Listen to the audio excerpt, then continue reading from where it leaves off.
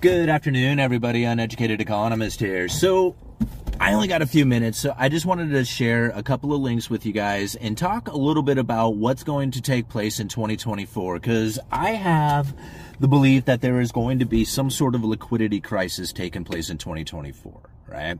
Now, whether or not that forces the Federal Reserve to drop interest rates or not, I don't know, but this could be one of the reasons that the Fed would drop interest rates if they were to do it, right? Is that the liquidity crisis that would begin to take place within the bond market. Right? That would be probably one of the biggest issues that would happen within the economy. So now what would this liquidity crisis really look like? So if we can imagine the bond market itself, right? Not like corporate bonds and not the municipal bonds or anything like that, but U.S. government debt. U.S. government debt is the most safe, liquid, undeniable asset out there, guaranteed to pay. Right? If there is a bond out there that is going to get paid, the United States is guaranteed to pay it because we have a printing press to do it. No questions about it. Now, whether or not it has a purchasing power, the dollar that's making the payment, whether or not that has a purchasing power is a whole other question behind it, right?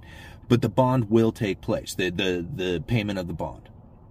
Now, if there is ever an issue within this particular market, it would create chaos across the globe. See, the United States dollar is the world reserve currency. So when nations want to do deals with each other, they generally do it in US dollars. Yes, there is the BRICS nations out there, and there's no denying them. But the amount of world trade that the BRICS nations are doing comparatively to what the United States dollar does, it doesn't even come close. The United States dollar is by far the supreme leader.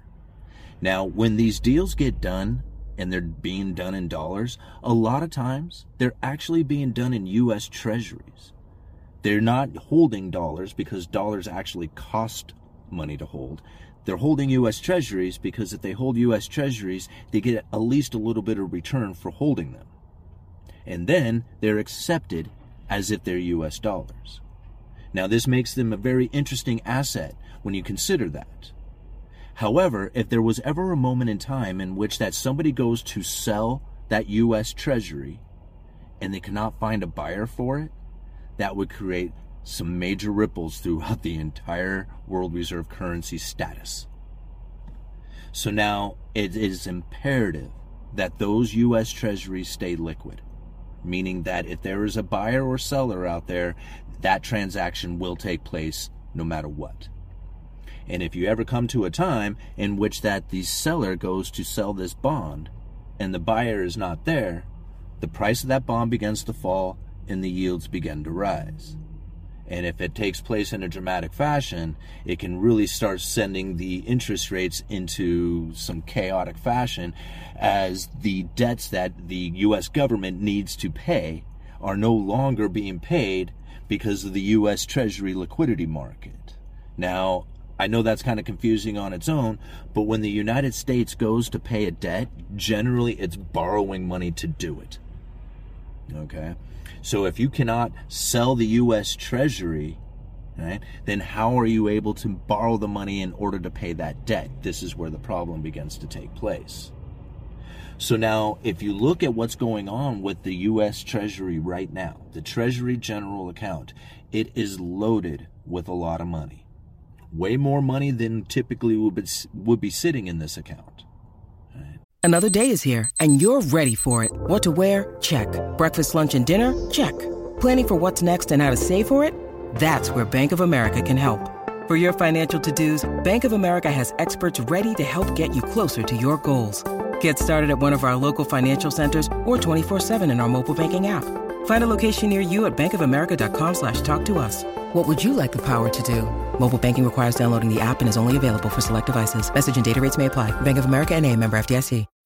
When you need mealtime inspiration, it's worth shopping Kroger, where you'll find over 30,000 mouth-watering choices that excite your inner foodie. And no matter what tasty choice you make, you'll enjoy our everyday low prices, plus extra ways to save, like digital coupons worth over $600 each week. You can also save up to $1 off per gallon at the pump with fuel points. More savings and more inspiring flavors make shopping Kroger worth it every time. Kroger, fresh for everyone. Fuel restrictions apply.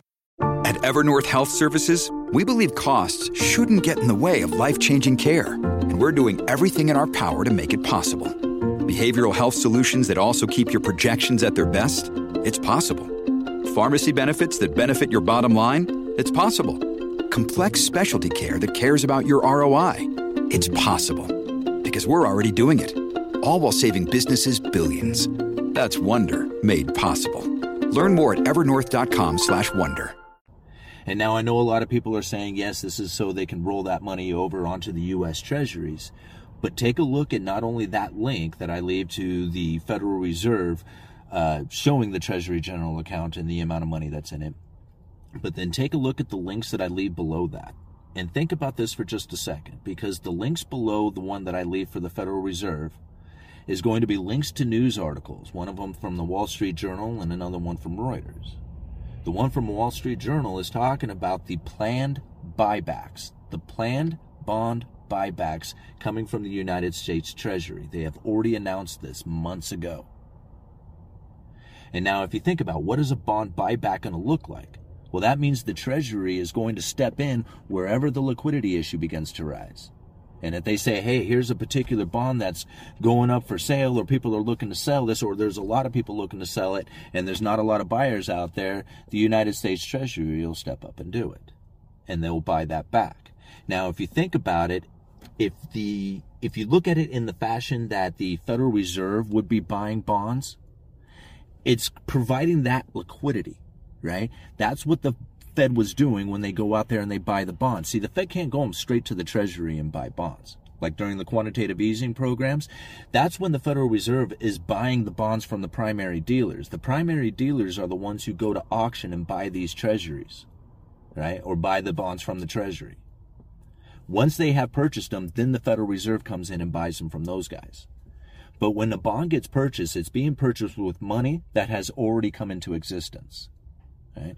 This is, otherwise it would be monetizing the debt, and that would be technically illegal for the Federal Reserve to do, even though that's technically what they're doing. But it's not in the same fashion where they go and monetize the debt directly. Right? So now, if there was a liquidity issue typically within the bond market, the Federal Reserve would step up and say, hey, we're going to be there to take place, right? We will buy these bonds and provide the liquidity needed for the banking system. This episode is brought to you by La Quinta by Wyndham. Your work can take you all over the place, like Texas. You've never been, but it's going to be great because you're staying at La Quinta by Wyndham. Their free Bright Side breakfast will give you energy for the day ahead. And after, you can unwind using their free high-speed Wi-Fi. Tonight, La Quinta. Tomorrow, you shine. Book your stay today at lq.com.